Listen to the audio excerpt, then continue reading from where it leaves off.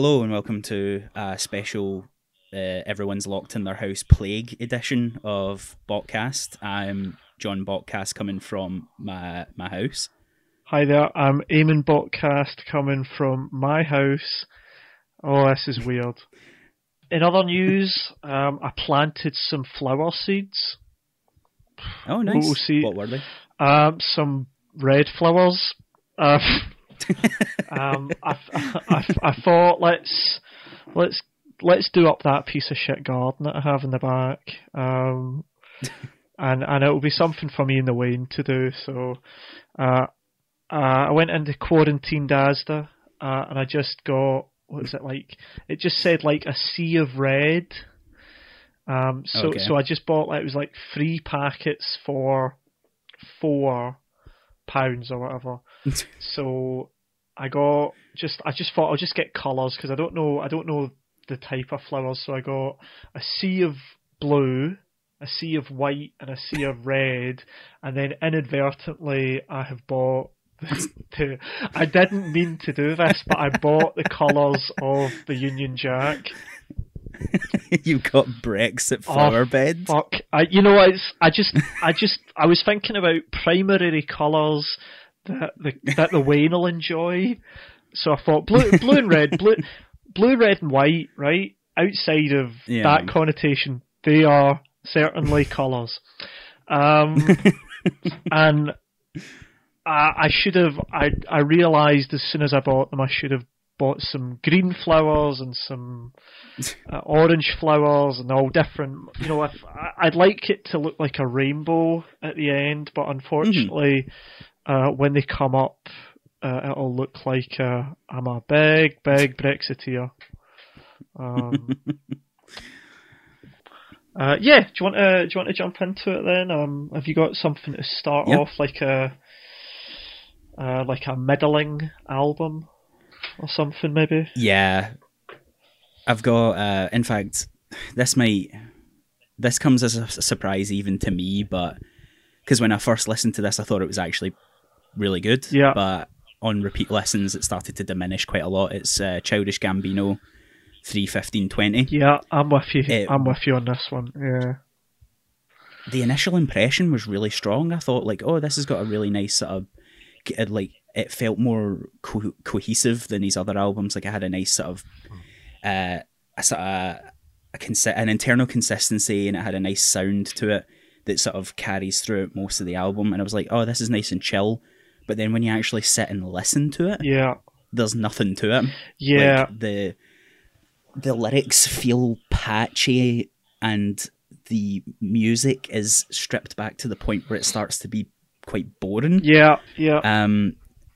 Some songs are great. I know everyone gives it shit because of the name, but Algorithm is a good track, and The Closer was really decent. But I think so. It's basically the beginning and the end of the album are good, and Feels Like Summer, whatever the hell it's called now, 46, whatever. Yeah, that's good, but the more I listened to the rest of it, the more I just genuinely started to get bored of it. Yeah, I had the same reaction. First listen, I thought it was good. You know, it was quite interesting, the production. I think it sort of blindsides you the first time you listen to it. You think, oh, it's slightly esoteric, experimental R&B, and then when you listen to it a second time, you go, actually, it's less experimental than I would have thought, and just like patchy.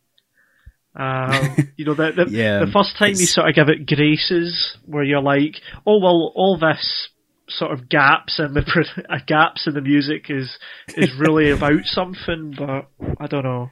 Yeah, it feels like it kind of like it got away with something because of the expectation that's been put on him. Yeah, like everyone thinks he's this big Renaissance man, like he's a very capable artist, and he was making this musical decision for a reason. Yeah, and then when you listen to it, it's like, sure, yeah, on initial listen, there is an internal logic, it feels like, to the album for, like, behind the musical choices made, but yeah, like, the more you dig into it, the more you realise that it's all just smoke and mirrors. Yeah.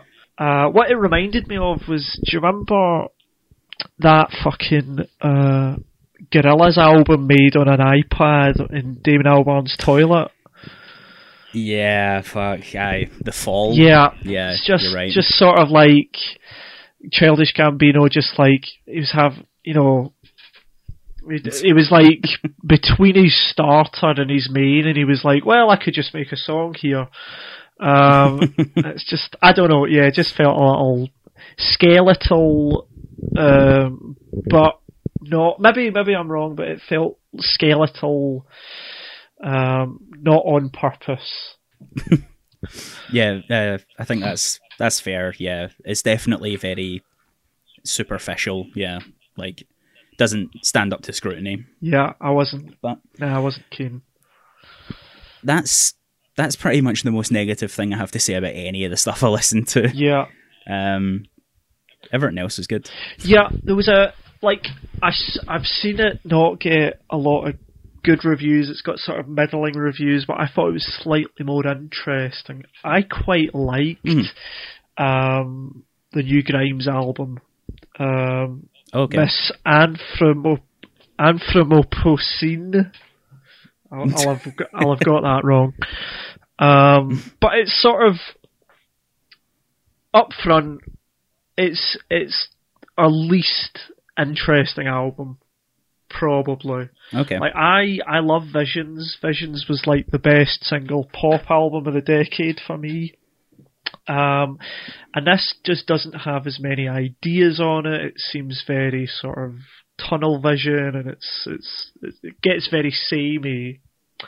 But when she's good, she's very good. And even on a sort of middling, non-essential Grimes album, it's slightly more interesting than a typical sort of electro pop album, I guess. It's definitely a gloomier album than she's ever made. And yeah, I think the experimentation on this doesn't gel as well as on Visions or Art Angels. Some of the singles are alright. In fact, what was funny was with the singles leading up to this album, Violence, I Fall Through the Earth, or whatever it was called, and some other ones, I was not keen on the singles, so I sort of went into expecting not to like it particularly, but actually I thought the singles improved in the album as a whole, but even still, it's sort of mild sauce version of what she's done before. But it's okay. Yeah, basically a cut through. It's like a 3 out of 5. Okay. Effectively, it's sort of, it's like a It's I kind of feel like I've felt so out of step with Grimes ever since Visions. Like I remember liking Visions a lot when it came out, and then I just never tried again. Yeah. With her, and like everyone loved that. What was it? We Appreciate Power. What was that album? That was the single for this album, but that isn't on the album. That's on like the extended bonus cuts on the album. So if like it's on, I think you can certainly. I would listen to the bonus tracks up to that, and it's a much more fuller album. But yeah, if you're just going on the non-bonus tracks, it's just missing something. It's like the Childish Gambino album in that way, that it is missing a This Is America. You know what I mean? It's like that's such a good song, and everybody loves it for the obvious reasons, because sometimes something's great just because it's great. And it's missing something like that. Like if the Childish Gambino album had that in its track listing, you'd be like, okay, it anchors it. And I think that would have been the same if she'd used We Appreciate Power I think I might as well talk about the Haru Nomuri mini album then. Okay. Haru Nomuri, Love Theism. It's like kind of she's almost like the Japanese Grimes, maybe. She's like got that kind of mad mix of influences and kind of feels like you could almost expect her to go in any direction musically. Yeah. And this album is drastically different from the last one that she put out, Haru Toshura or whatever it was called. From a few years ago, yeah. Yeah, that was a couple of years ago now, yeah. Because it opens up with like bells and marching drums, and I'm like, what the fuck is this? Like, I wasn't expecting this. But it sets a tone because she's really going in directions here that I wasn't expecting of her, and it sounds really good. And a lot of the songs are very big and grandiose sounding, and then she goes back to like maybe more traditionally like kind of rocky, kind of, you know, that staccato delivery thing that she's good at, like the kind of rapping almost, and the electronica and stuff like that. So it's a lovely mix of things that makes up like a little 25-minute little album. It's like pretty much no flab on it at all. Cool. It's like probably it isn't my album of the month for a reason, but it is pretty much just like such an easy listen that you have to check it out because it won't take up much of your time either. But I'll need to check it. I thought it was. I'll need to check it out. Good. Yeah, I did like that. I think I can't remember now. It might have been on my list of my initial list for best albums of 2018. I think she might have been floating in there, maybe.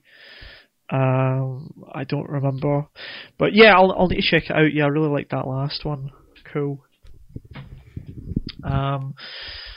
What have I got to talk about? I've had a request from a viewer of the show. Friend of mine, Paul McDaniel. This did come out, I think, at the beginning of February. He said, I think this was quite good. Would you listen to it? It is the new album by Tame Impala. Okay.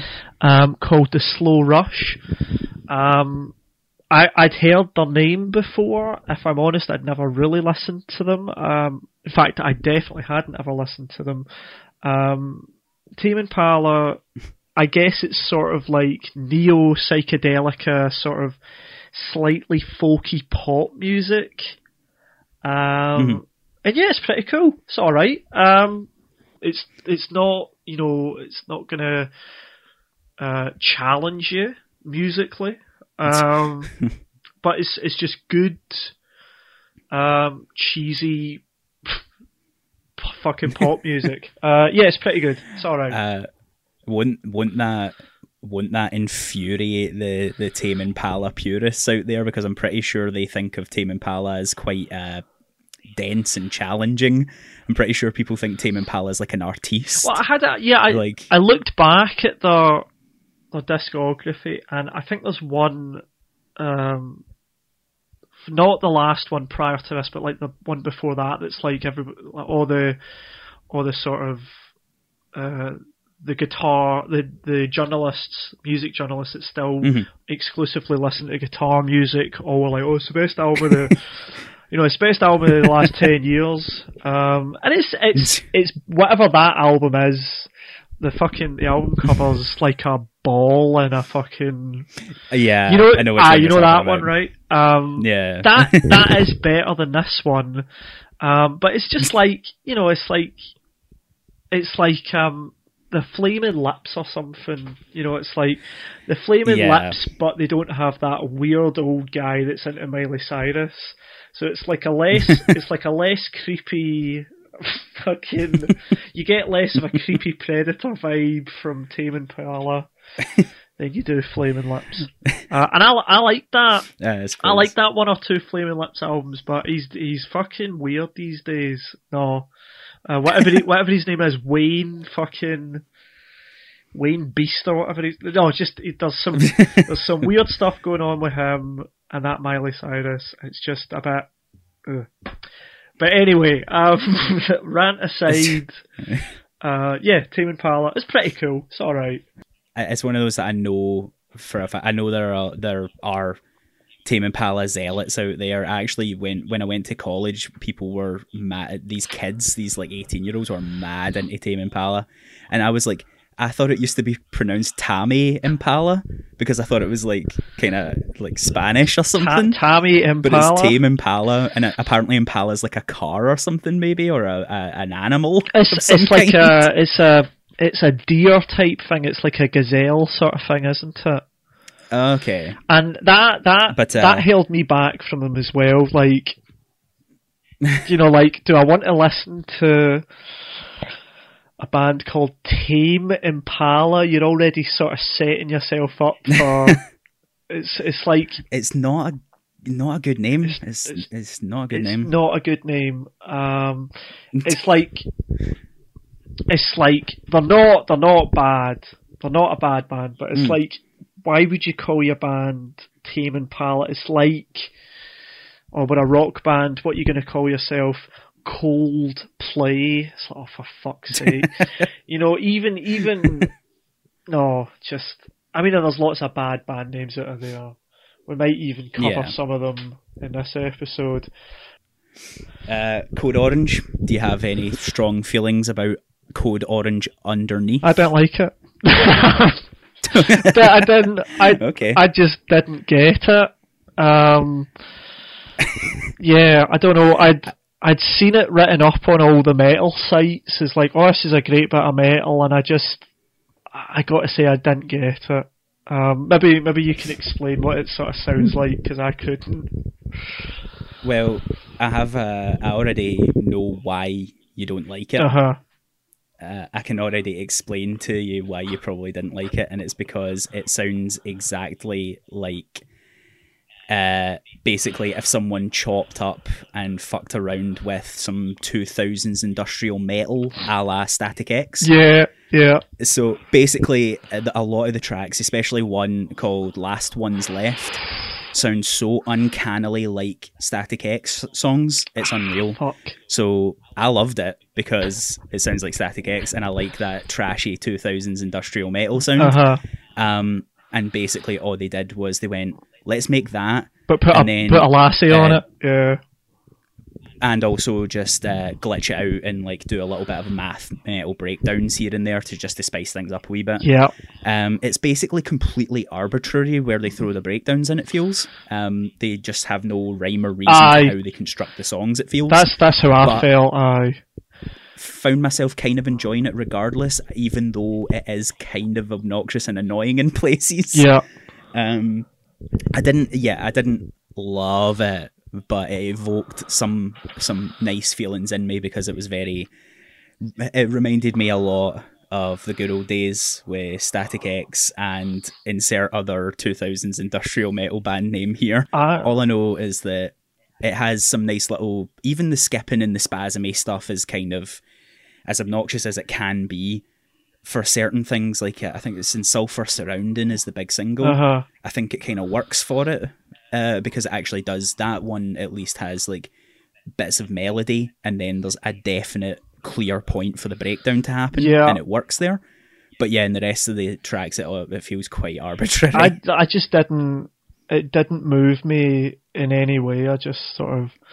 It didn't annoy me, but it just sort of felt sort of, like a total throwback to stuff that I didn't like at the time, and like you say with the breakdowns, why is it at this point? Why is it that there was no sort of rhyme and reason? It just sort of felt like metal by algorithm, you know.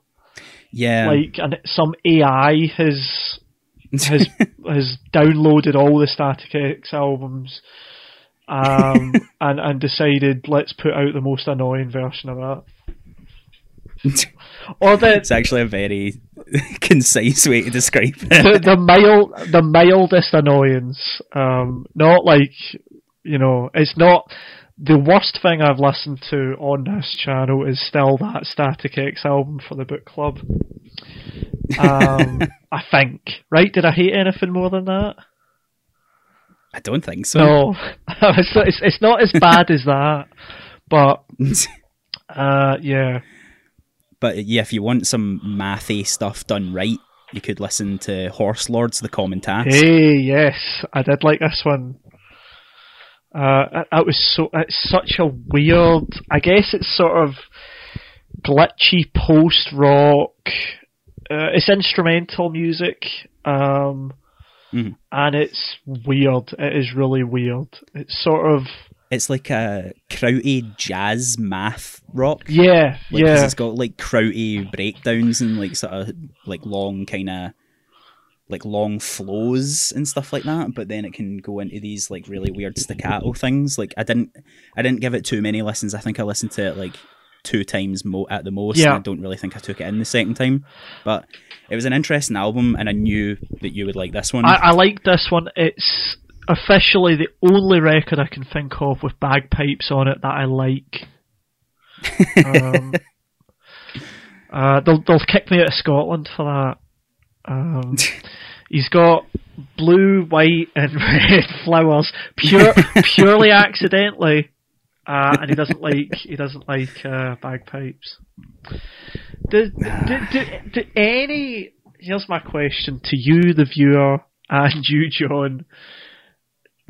Does any rational Scottish person like the bagpipes?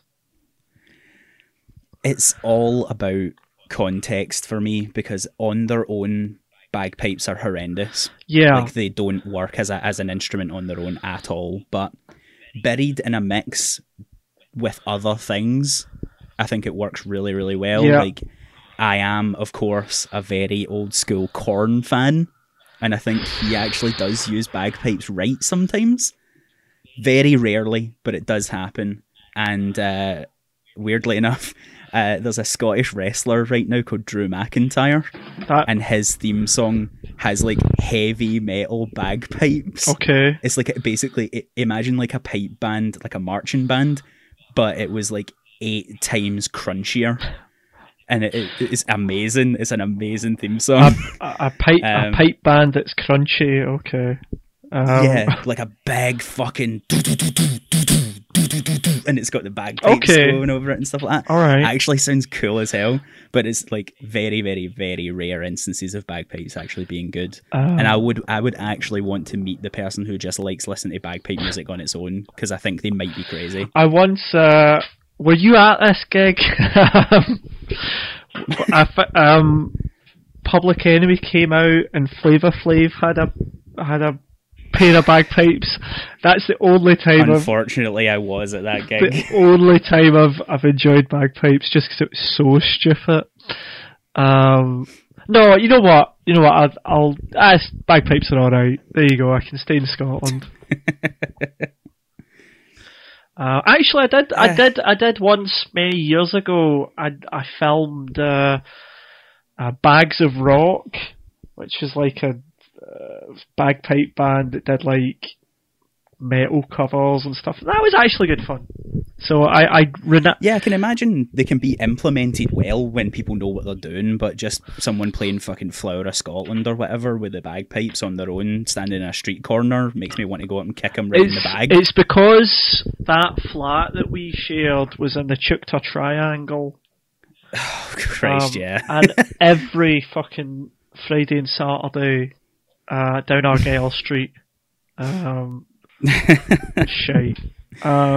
Get their bagpipe music on, get out in the streets, have a big fight, go back in, and just go back to drinking. Just all these Chukta accents. Just, you've ruined this trip to the big city, Shona. You know, just like every weekend with bagpipe music coming out. But a Horse Lords was good. I quite enjoyed it. It's one that you wouldn't play your mum. Although she does have the time at the moment because she's in lockdown. You could play this to your mum and go, Mum, you will get into this at some point. On a long enough timeline, everyone gets into Horse Lords. Exactly. But yes, it's just weird experimental instrumental music, and it's good fun. Speaking of weird mostly instrumental music, called Before the Age of Mirrors, and that's by Raspberry Bulbs.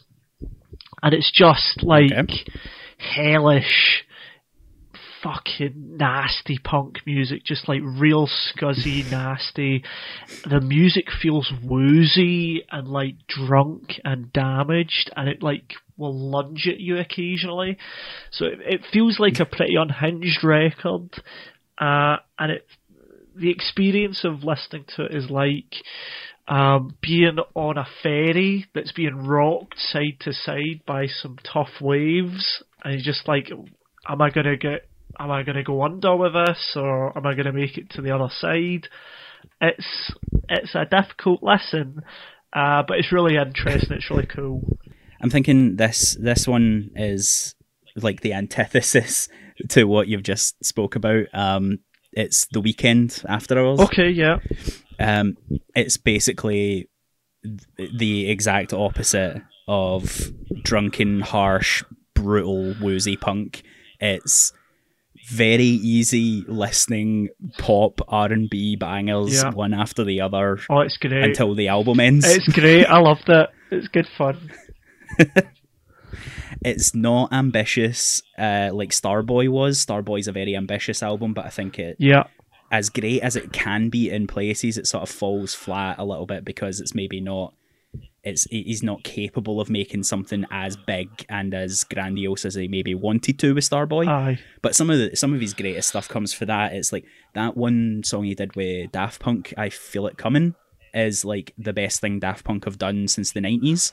Yeah, that's fair. Yeah, I'd go with that. Like, genuinely, they feel like they've just been fucking about for a long, long time, and I don't care about what Daft Punk do, and that was a nice wee feature, and it worked really well. But this album, less complicated, but it's just all business. Like, it is exactly what you want right now because there's pretty much no thinking involved. Yeah. It's just music that you can just nod along to, dance along to, and you don't have to think about it even a little bit. Yeah, it's the album because his lyrics are not great. Yeah, they're a bit cheese, but it's really good. It's a good album. It's the album that immediately upon listening to it obliterated the Childish Gambino one for me.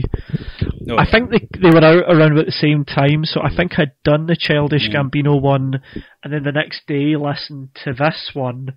I was just like, fuck, that's like everything that Childish Gambino album's trying to do, but succeeds. Yeah. You know, it's sort of weird, esoteric R&B, but the production's much better. It's more interesting, and it actually hooks you. I really liked it. Yeah, pretty good. Yeah, it's hard to fault like a single real moment on the album. It sort of feels so consistent and so enjoyable because it is just the bar is very low with it. It's like it's very easy entry stuff. It's just pop R&B at its best. Yeah, but I think that's as a result. That's why it's not my album of the month. Yeah, because it's just a little bit too like pappy. It's like a little bit too mushy. Yeah, a little pappy. Like I need something to get my teeth into a little bit more. Just a tiny, I'd like a little kick that notch up one more time, I think. Exactly. And it would have been something spectacular. Yeah. In the same sort of wheelhouse, Rap Fiera, or R-A-P Fiera, with Purple Moonlight Pages. It's a bit of weird jazzy hip hop, but it's banging. It's really good. It's worth checking out.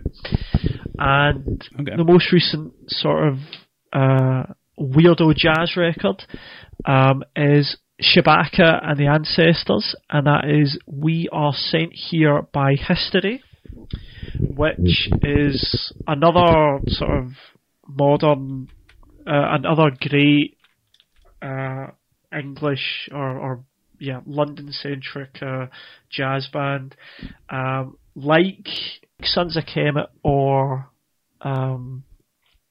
The Comet Is Coming. This is really propulsive and it's got a real great rhythm section. It just drives it forward. This one is more sort of indebted to like African sort of roots music, and It's like sort of Afro-futurist. It's worth a listen. Another couple of albums that were really good this month. I really liked, there was an album by Sega Bodega called Salvador, and this is sort of a really great mix of sort of R&B and rap and sort of UK bass music and electronica, and it's sort of like emotionally damaged sort of electro music, like a sort of Crystal Castles, but it's harder on the R&B and rap. It's really it goes a mile a minute, and it's gloomy, and it's a raw album. Some of it's quite emotionally intense and brutal, but it's sort of banger after banger after banger. If you just want a big, huge sounding electro album, this is the one to go for this month. And my second favourite album of the month was Heavy Light by US Girls, which is sort of really great experimental rock and pop. It's some new cuts and some older material from her that she's repurposed, and it's got a real richness of sound, and it's really cool. Yeah, it's really good. So I would recommend all of those records as well. But yeah, so I guess it's just album of the month time then. Sweet. My one kind of surprised me a bit because I remember texting you actually not even that long ago. It's not even a full week ago, and I was talking about the fact that I haven't gotten around to listening to this album yet, or albums. Yeah. And I was scared about how big they are. It's 9 Inch Nails, Ghosts 5 and 6. All right. Are my albums of the month. Albums plural, because they're two very expansive, gigantic ambient albums in the Ghost series. That they released Ghosts 1 through 4 in 2008. All right. And it was like a series of EPs that they released for free that were just all ambient. And it was like his first real attempt to break into that sort of ambient sound. Which he's sort of done with his soundtrack stuff now, hasn't he? Yeah, he clearly like turned his hand to that around that era, and it's really paid off for him. He's very good at that. He's very good at that now. Mm-hmm. Some of his stuff can be quite inoffensive though when he's doing soundtrack. Like it genuinely does blend into the background, and it just sort of doesn't feel significant. Yeah. Whereas like the Ghost stuff was just meant to stand on its own merit, and those first 4 were good. I remember liking them, but I haven't really listened to them since 2008. Yeah. And here we are 12 years later, he's released some more in this series, and he released them for free. The first one, Ghost 5, is subtitled Together, and it's 70 minutes long. All right. And number 6, Locusts, is 80 minutes long. They're absolutely giant. But because it's ambient, it doesn't feel like it overstays its welcome. You know full well from a history of Aphex Twin albums and whatnot that sometimes you'll listen to an ambient album and it's like 100 minutes long, and you're like, that's totally fine. Yeah. And you won't think twice about it. You won't care. So like when I started listening to it, I didn't have high hopes because I was like, I remember liking Ghosts 1 through 4, but it didn't blow me away. Yeah. I don't know if it's maybe just the overall mood and the sensation of like closed offness that we're all feeling just now. Yeah. But there was something very, very soothing about these albums. They felt like a lot of ambient stuff can just come across as innocuous and kind of cold. Yeah. And pointless, almost like meandering. But these albums felt like they actually made perfect sense, and they felt very warm and like there is a bit of diversity in them, because like it kind of, especially the first one, Together, is the one I listen to the most, and when I say most, I managed to get through it twice, because they're just that big. It's a bit of an undertaking every time, but there's a song on it called Your Touch, and it's genuinely beautiful. Like I can't really put it in any other way. It's like one of the few ambient tracks, especially from like Nine Inch Nails, that I would say that they've made something genuinely beautiful here. All right, okay. Which kind of took me aback. It's not at all what I want or expect from Nine Inch Nails, but it's exactly what I needed. Yeah. Which was nice. It was a pleasant surprise. And then it like Together closes with Still Right Here, and it's got this big like sort of floaty, sort of grand ambient feeling, and then it sort of like segues into this glitchy noise, and then like straight back into, it feels like you go on a wee journey with him. Yeah. It's nice. Definitely a lot more to it than just bog standard, boring, sort of plodding ambient stuff. Cool.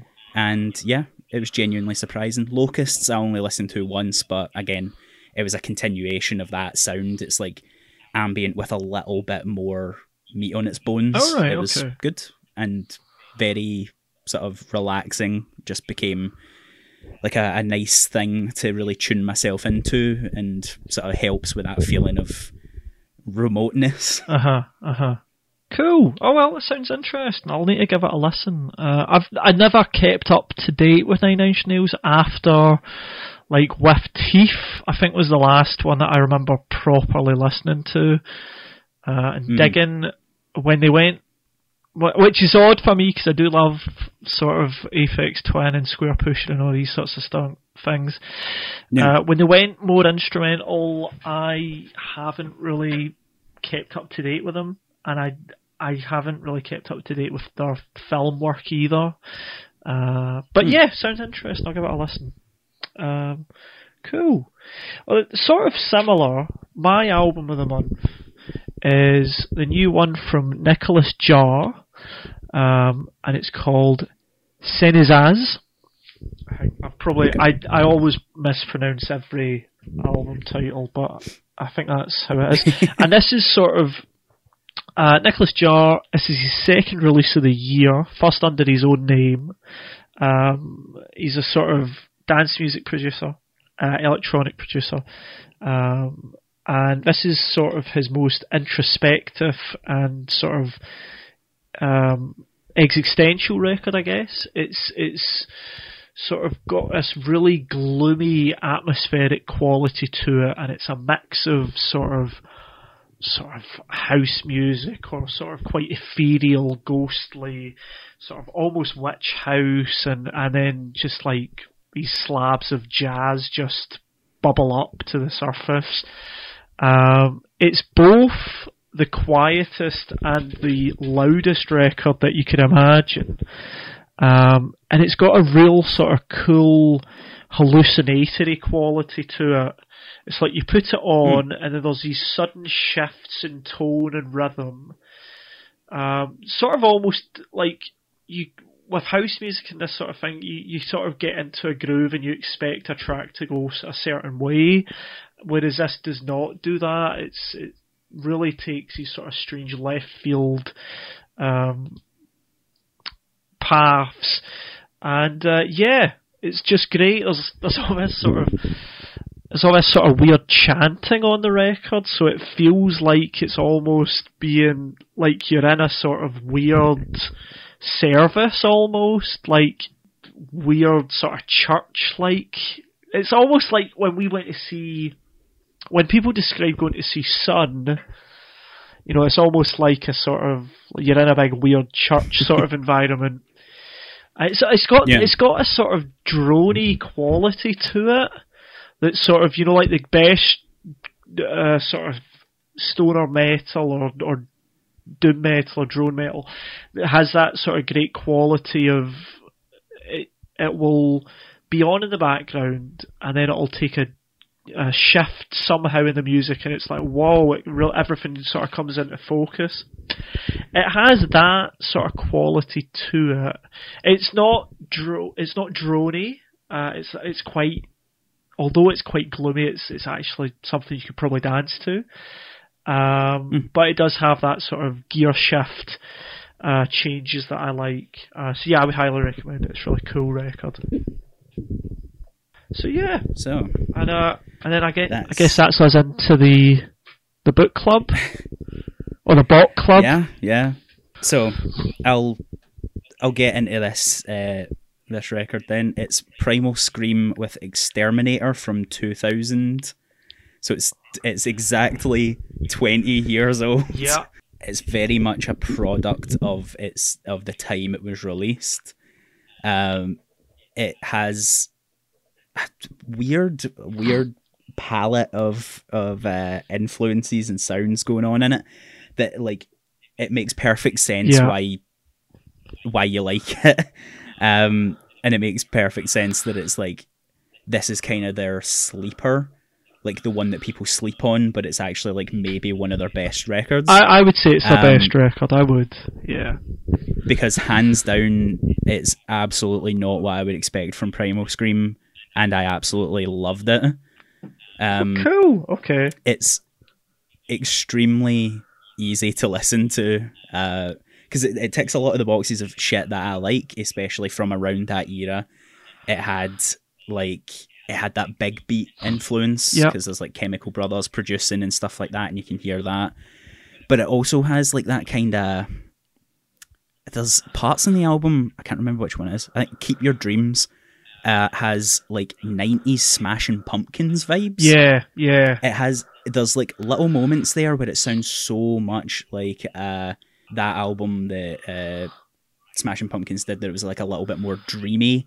Oh, like, yeah. But it had electronic influence all over it, and the guitar was a little bit harsher, Ex Machina or whatever it was called. I can't remember what the hell it was called.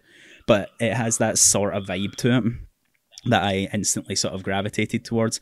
And absolutely, there's moments on this album where I'm like, okay, so this is where Kasabian got their sound. Oh, yeah, like, definitely. Kasabian literally just ripped this album off. Aye. They're just copying it. Yeah. So yeah, I can do a little bit of a track-by-track thing. Cool, if you want. Yeah, let's go for it. So, Kill All Hippies, strong opener. The big beat influence and sort of krauty marching swagger is like right there up front, like kind of just grabs you right away because it's got that sort of really insistent rhythm section that just gets you hooked, and that pretty much plays out throughout the whole album except for a couple of tracks. That bass is just so thick. Oh yeah, it's unbelievable. It's dirty and scuzzy and fuzzed out to hell, and it's like a majority of the tracks have that all over it, and it never gets tiresome. Like, I never get tired of just how amazing the drumming and bass sound is throughout. Because like straight into Accelerator, pretty much the exact same. Screeching instrumentation and big shouty gang vocals and distorted guitar solo in the final third. It's just an ass kicking song. It's just like you will absolutely get battered in the pit to it. Yeah. Exterminator has farty bass and screeching synth undercurrent, late 90s industrial dance vibes all over it.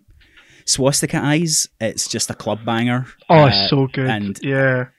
At that, well, sorry, I should point out Swastika Eyes, the Jags Cooner mix, is just a straight up club banger, and it really just starts to sink into to my brain at that point. Just how few lyrics there are on the album. There's like maybe a couple of lines, and they just get repeated a bunch, but it's not a negative. It totally works for the album, and like sort of make sure that you're focusing more on the instrumentation, which is great because that's its strong point. I think that's where I like this album over all the other Primal Scream albums. Like, there's a few good albums outside of this. Screamadelic is the obvious one, but this is definitely the least amount of vocals you get from Bobby Gillespie, which like he puts his heart and soul into it, but Bobby is not a singer really. No, he really isn't. And so there's less of that sort of Mick Jagger Stones sort of fucking shite that he does. Mm-hmm. So that's probably why I loved it out of everything they've done. Yeah. A very minimalistic approach to the vocals and stuff, and like just sort of treating it more like another layer in the mix. Yeah. Like just another instrument in the mix, basically. Adding to that sort of the fierce feeling of the album where it's like more politically and personally driven. Yeah. So it's like he's not talking in like platitudes like when he's crooning. He's just shouting and everyone's having a big shout about stuff that matters, kind of thing. Then it moves on to Pills, which is actually his best vocals on it, where he starts screaming "fuck." Just at the end, it's just so great. Yeah, it's like you can feel he actually is impassioned in it. It works. His vocals can work when it comes to stuff like that. Yeah, especially because like the whole track is so bizarre. It genuinely does feel like someone falling apart, because it is just like I've got written in my notes that it sounds like a horrorcore track. It's like basically a preamble for that hip hop sound of like that horrorcore hip hop sound. Yeah, yeah. It laid some groundwork for that, because it has this weird plodding, like pounding, like instrumental, but it's like it's not too fast and it's not too insistent. It's just got this really nice sort of moody as fuck, like almost hip hop vibe, which made it sound like a horrorcore track. Yeah, yeah. Blood Money, frantic driven drums, big weird distorted audio loops all over it. Gives way to horns and this big fuzzy bass line as per usual. There's a weird experimental jazz element to this song that sort of just comes out of nowhere. Yeah. Like I didn't see this song on the album at all, and it really does drive home just how weirdly eclectic the sound is in this album. Yeah. Yeah, it's really good. Keep Your Dreams. That's the Smashing Pumpkin-y kind of vibed one. It's very melodic compared to everything else on the album. Yeah. It's a nice wee break from all the high energy, big fucking crunchy, fuzzy ones. Very warm organ sound and like little drum loops, just understated and dreamy and pleasant. Insect Royalty, big chunky hip hop type beat, got a lot of swagger, but maybe the least musically interesting of the whole album. Like it just sort of feels a bit one note. Yeah, maybe. Yeah, Not terrible, but it's sort of I'd say maybe the shallowest track on the album. It's got the best named, so it's the best named song on the album. Yeah, definitely. And it's got like little buzz, like distorted vocals, so it makes it sound like someone is an insect royalty. It actually has like insect voice on it, just to make sure it sort of plays into the theme of the song, you know? It's not a subtle album. MBV Orchestra, If They Move, Kill 'Em. Nice layers of percussion and horns powering through on the track, along with this like, sort of weird, persistent psychedelic guitar. It gets crunchier and punchier over time, and it's got these big bursts of distortion, like sort of guitar noodling.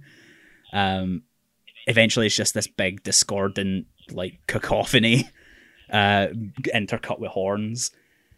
It's a testament to how good the production is, because on this song it very easily could have just become muddy. Yeah. And it's just impossible to make anything out. But nothing gets lost in the mix. You can hear each instrument. Yeah. Like at no point does it ever feel like murky.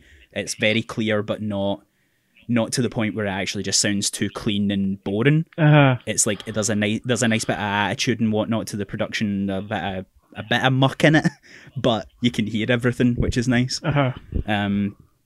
Swastika Eyes, Chemical Brothers mix. It's just faster and more 90s dance sounding. It doesn't really need to be there. Yeah. It's not as good as the other one. No. Shoot Speed, Kill Light. Traditional psychedelic krautrock style anthem to close out the album, and it's got this amazing sort of layering of synth and distorted guitar and driving rhythm section, and everything's crystal clear and you can hear it all, and it just ends a very good experience perfectly well. sort of more in the vein of what I would expect from Primal Scream. Yeah. But it's actually better than I would expect from them. Yes, yeah. Because it is that sort of more psychedelic rock sound. Mm-hmm. But yeah, roundly enjoyed it a great deal. You know, I think last month or in the last episode, I'd thought I need to pick something that is, you know, from my own childhood that I heard as a kid. So I thought this has to be it, and it has everything that I would then. The referencing on the album is great because it's almost like taking the best bits of Gang of Four, Can, you know, all these sort of weird post-punk influences, and then after that you're like, well, I can go and have a look at all the things that have influenced it. So yeah, it's great. It's a good album. And I thought if there's one Primal Scream album that you would get and love, I think it's that one. Cool. Yeah. You gave me Lateralis by Tool, and I went on a bit of a journey with this album. This won't come as a surprise to you because I think we went to JPEG Mafia and I got a little drunk and I maybe told you slightly that I appreciated the album more than I thought. But yeah, so the confession I have to make is that as a metalhead, I would say I love a lot of metal, but I've never really loved progressive metal. I like prog rock and I like krautrock and those sorts of bands in the 70s, but progressive metal never did it for me. You know, bands like Tool previously, Dream Theater and Opeth, and even less metally, but like the Mars Volta. What would happen was I would listen to the records and I would appreciate the sort of technical ability, but mostly the music would leave me cold. I think with progressive metal, I felt there's sort of an aloofness to a sort of distancing between myself and the music. You know, it's almost like I'm getting played at instead of this is a record that I'm vibing with.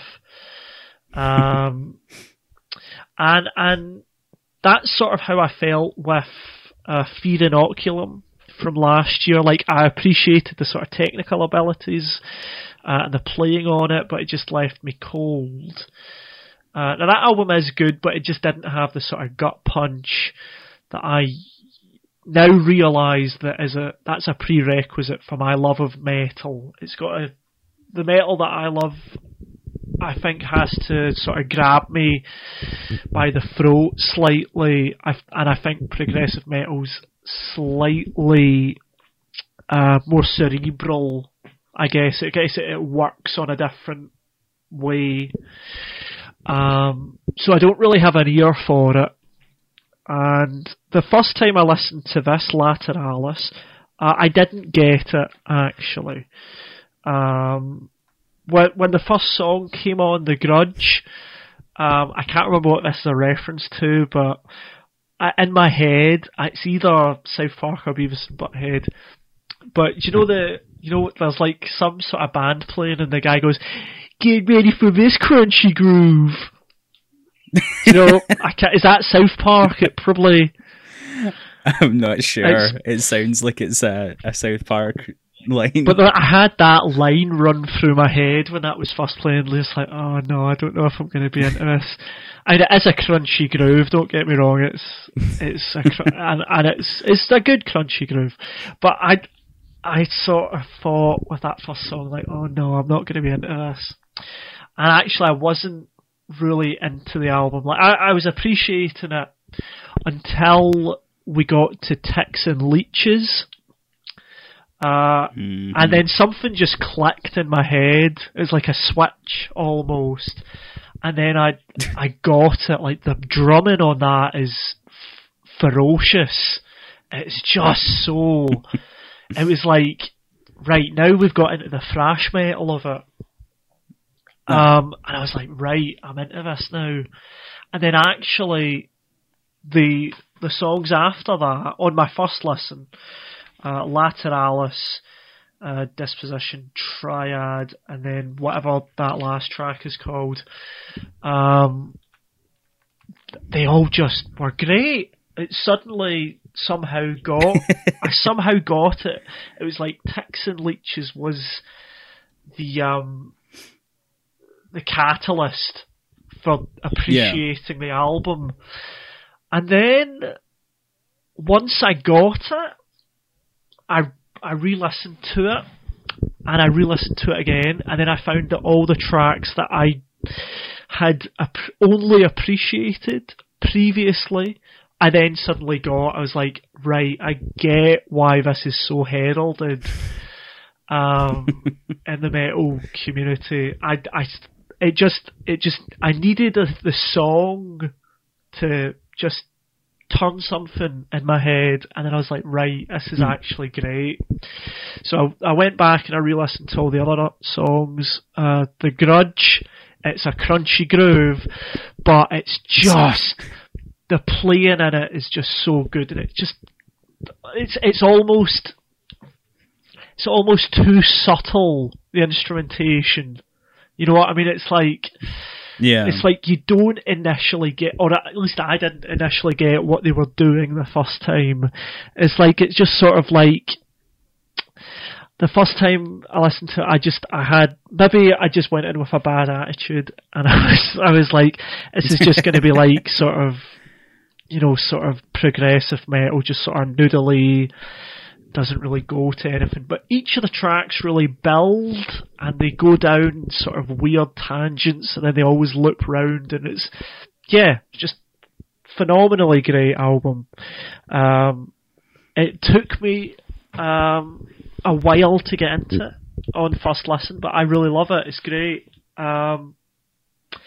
It's miles better than Fear Inoculum, I would have to say. I've not listened to the other albums, but I'd be really interested in listening to, what is it, 1,000 Eyes? 10,000 Days. 10,000 Days. But I'm a real tool mark now, or at least a lateralis mark. It's fucking great. It's so good. I'm really happy I had the chance to listen to it, and I actually had this weird journey with the album. But yeah, I can see why it's a classic, and I would happily listen to anything on this album again on multiple occasions in the future. But it's got to be Ticks and Leeches for me that just something pushed my buttons, and that's my track, that's my jam. I imagine Tool heads all have their Tool jam. That's mine. I love it. It's fucking great. So yeah, thanks. It's good. I think that's very, very. I'm very thankful that it is like, it's one of those albums that sort of does have like, it's got like an entry level almost. Yeah. Like, it does need that little bit of like, something opens up all of a sudden, and it's sort of, it's almost like you breathe it in, and you take it straight to the head kind of thing. Yeah. It's great because it is like, it is absolutely, as much as I liked Fear Inoculum, it's a different kind of good. Yeah.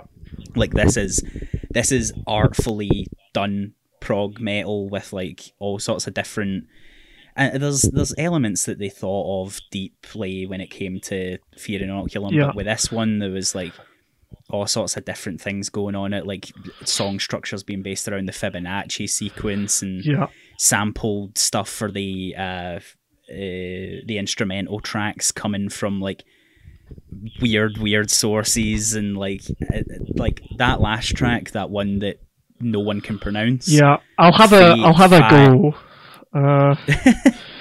Feap di Uad, something like that. I think it's got something to do with occultism. It's like an occult language. Aye. I have absolutely no idea where it's from or who made it, but all I know is that it's an occult link, and that's just so Tool from the 2000s. But yeah, like, it's on another level, this album, and I'm glad you like it. It's really good. Because it's sometimes the best stuff is hard to love. Okay, so on the flip side of progressive metal, the opposite side of the coin is post-punk revival. Okay. It's just some good old-fashioned, straight-up mid-2000s indie rock. Which you were never a big fan of. I liked Franz Ferdinand, yeah, but I sort of already liked Public Image Limited and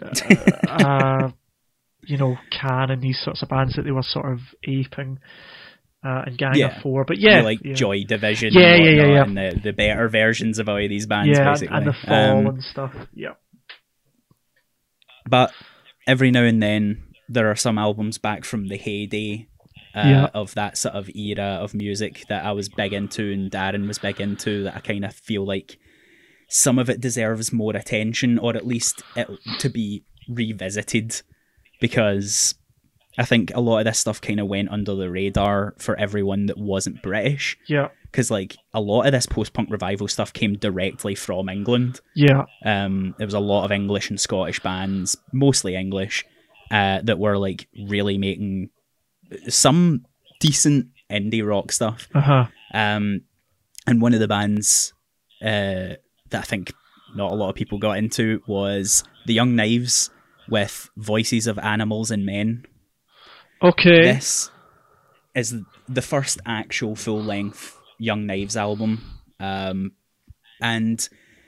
me and Darren were absolutely fucking obsessed with it for many years. Okay. It's got pretty much just... There's some little instrumental tracks on it, but for the most part, it's just one daft, super angular indie rock banger after another. Cool. All right. With the vocalist has a very distinct sound, I'd say. He's got a very distinct voice that sort of separates them from the more, I don't know, the humdrummy kind of navel-gazy sound of indie at the time. Okay. There was some people out there like the Cooks and... Oh, yeah. Not the... it was the Cooks. And like the Pigeon Detectives and Hard-Fi and that sort of stuff that had either regional accents that were obnoxious or just really bland singing voices. Yeah. And this guy has a little bit of an edge to him. He can even like sort of belts it out. He's got a bit of rasp in his voice. It sounds kind of nice. Yeah. And one of the best gig stories I ever had was me and Darren went to go and see the Young Knives live in King Tut's, and we got there and we thought that the gig had at least opened, so we just started walking up the stairs in King Tut's and no one stopped us, and we walked up to the main performance area in King Tut's, and the Young Knives were just sitting there with their like road manager eating their dinner, and they looked at us and we looked at them, and then we went back down the stairs. It was really weird because no one stopped us from going up at all, and we just barged in on this band having their dinner before the gig. Do you remember what they were eating? No, I don't remember. It looked like it was just a takeaway though, Fair like enough. Just something simple. But yeah, they were eating and they looked confused at the fact we were there, so we just excused ourselves and went back down for a drink. Well, fair enough. Because that's how much of a shambles King Tut's is. People say it's one of the best venues in Glasgow. It's actually shite. We definitely saw some terrible gigs in there. Oh yeah. Yeah. Cool. All right. Rollo Tomasi was shite there. A Wilhelm Scream was shite there. Plan B was shite there. Aye. And it's no the band's fault. The bands try their best, but the kind of people that go to King Tut's and the kind of venue that King Tut's is somehow just makes these performances shite. That's John's hot take there. They'll throw me out of Scotland for hating bagpipes, but they'll throw John out of Glasgow for hating King Tut's. Just slaughtering the sacred cows to this episode. The Barrowlands is better and St. Luke's is better. Yeah, no, I totally agree with you. Yeah, totally. SWG3's way better. Do you remember live music, kids? Used to be able to go out listen to music. God, what a time. Oh, fuck. At least JPEG Mafia got to be our last gig for a while. Yeah, that's true. That's true. Cool. All right, Young Knives. Cool. I'll give that a listen. You know, they were a band that I remember loving at the time, and I'll have heard the singles, I'll have heard I'll have heard the songs just through yous playing them in the house when we all lived together. So yeah, cool. All right, I'll give that a listen. Right. Okay. So I'll give you an album then, and. This album I'm going to give you, this was like a big one for me when I first got into it, and I thought I'll give you it because they've been in the news recently, and they've become a sort of sad sort of shadow of themselves. I'm going to give you, It Takes a Nation of Millions to Hold Us Back by Public Enemy. Oh no. So, this is a fucking great record. This is so good. This is always held up there as like the greatest hip hop records of all time, and I think really the reason for that is the production.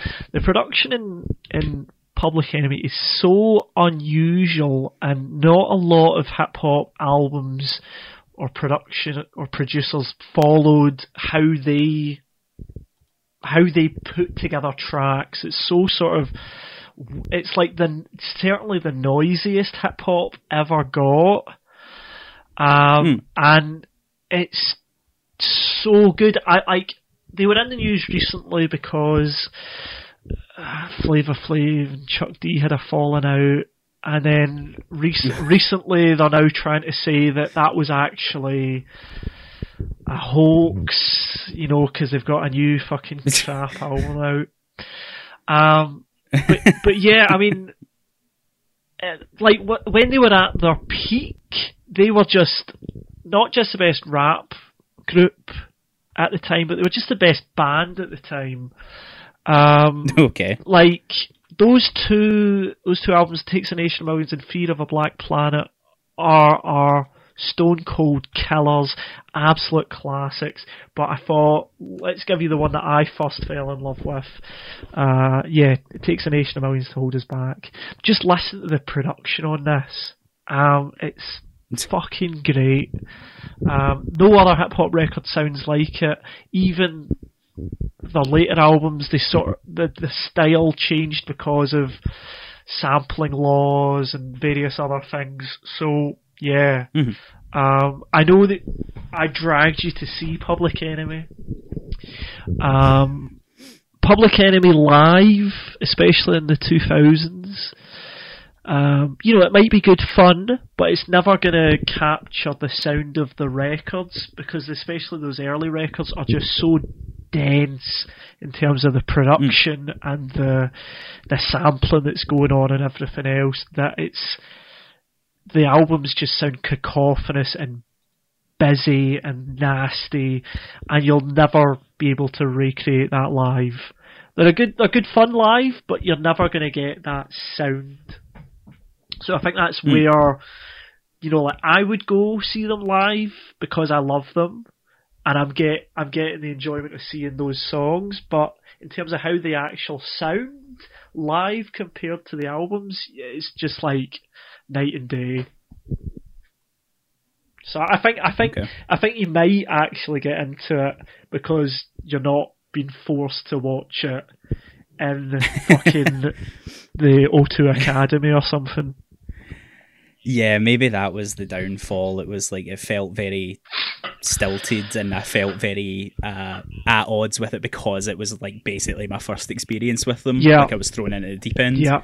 So yeah, maybe it will help. I'm even looking at the Wikipedia page, and it's literally 5 out of 5, A+, 5 out of 5, 5 out of 5, 10 out of 10, 10 out of 10, 5 out of 5, 5 out of 5, 10 out of 10. It is. Great. I've not seen an album get unanimous 5 out of 5 quality in forever. I can't actually think of another album that gets that. No. It is great. It is great. But yeah, I've left it until now because it's one of those albums that is so sort of like key to my appreciation growing up. It was like, oh, I'm slightly nervous about somebody coming in and reevaluating this. But yeah, no, but I think especially because they've been in the news recently, and just fucking stop. Just like you made a few masterpieces. Stop now. Just, but people need to eat, so But anyway, so yeah, there you go. Looking forward to your thoughts on that. Hopefully we'll actually meet the next time we record. Cool. So we'll wrap up and we will see you hopefully next month. Yep, see you soon. So yeah, listen to more music and we'll speak to you later. Yep, cool. Go back and listen to the old episodes. They're good fun. Yep. And hopefully see you soon. And take care of yourself, everybody.